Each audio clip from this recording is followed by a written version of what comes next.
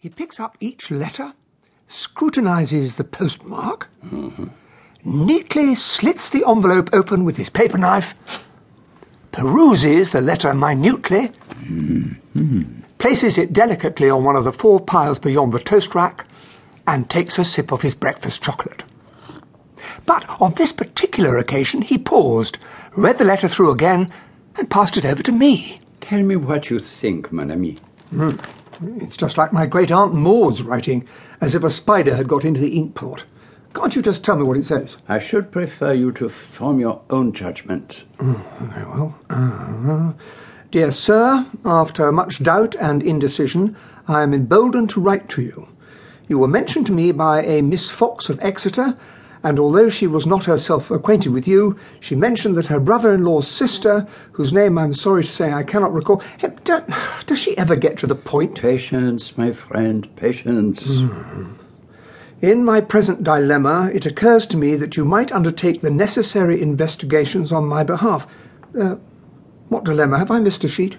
No, you must persevere. It is quite impossible for me to consult anyone here at Market Basing, but you will naturally understand from your great experience that I feel uneasy and, ever since the incident of the dog's ball, increasingly alarmed. Perhaps you would kindly let me know what your fees are and what you would advise me to do in the matter. I remain yours faithfully, Emily Arundel. But, Poirot, what is all this about? Is there something I've missed? The date, Hastings. The date. April 17th. And today is June 28th. The letter was written over 2 months ago. Why was it not sent? I suppose the old biddy changed her mind. Then why post it now? Are you going to answer it? No, Hastings. We must go down to Market Basing. You mean now? Today? Why not? It would be better than stifling here in London. Would not the country be more agreeable? Shall we go in the car? Excellent. I will get my overcoat and scarf.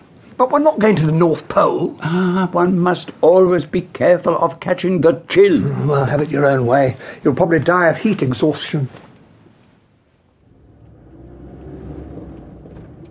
Market Basing was a charming little place that had long ago abandoned any attempt to keep up with modern life and had hidden itself away from the busy Great West Road behind a secluded bypass.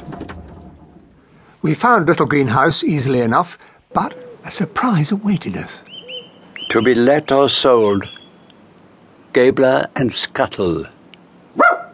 On the other side of the fence, a wire-haired terrier came rushing up. Hello, old chap.